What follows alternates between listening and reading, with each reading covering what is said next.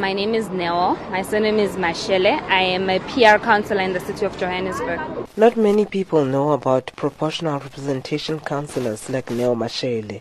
Unlike white councillors who interface with communities, PR councillors are more concerned with the behind-the-scenes work, as Mashele explains. You know, there's manifestos. So whatever manifesto has been adopted is to make sure that things are happening properly and that service delivery as per manifesto is happening on time.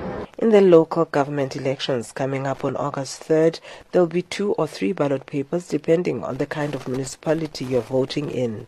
In a metropolitan area, there will be 2 ballots, one for a ward councillor and one for a PR councillor. In a local council with wards, there will be 3 for a ward councillor, for a party for the local council, and for a party for the district council. Mashele has served as a PR councillor since 2011, and she says that South Africans just don't understand how local government works. When they have issues with what happens in the national sphere or in the provincial sphere, you are the direct person because they know you, they've seen a board, they've elected you, so therefore they think that service delivery or whatever happens, whatever act, whatever happens in parliament, you are the person that is supposed to be then pushing it, and it just sometimes does not work like that. This has led to her dealing with quite a sizable amount of uncomfortable situations. The weirdest, I think, was, without mentioning names, is actually 2. The one was an old lady who had problems in her marriage, very old lady, my grandmother's age. She came and she thought, well, a counsellor is a counsellor, and she wanted me to sort out her marital problems, as in her husband and her having intimate issues, and she thought maybe that's what counsellors do. Mashele says most of these issues, however, have to do with witchcraft, where neighbors are fighting each other about how they are sweeping yards and how the one is sending rats to the other. Executive Manager in the Office of the CEO at Salgas, Siana Nkhahle, says councillors are finding themselves having to deal with social situations. Some of them are requested to address very social and family-related problems, which they might not always be well-equipped to do.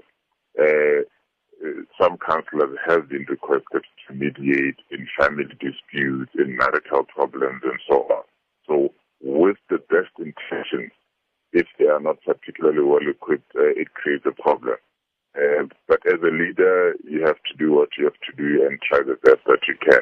Nkhahle is, however, more concerned about performance management in terms of service delivery, saying that political parties are not making strides holding their candidates to account, and this is the weakness in the system. Ensuring that the commitments that are made either by selves individually or collectively at the council level are delivered upon.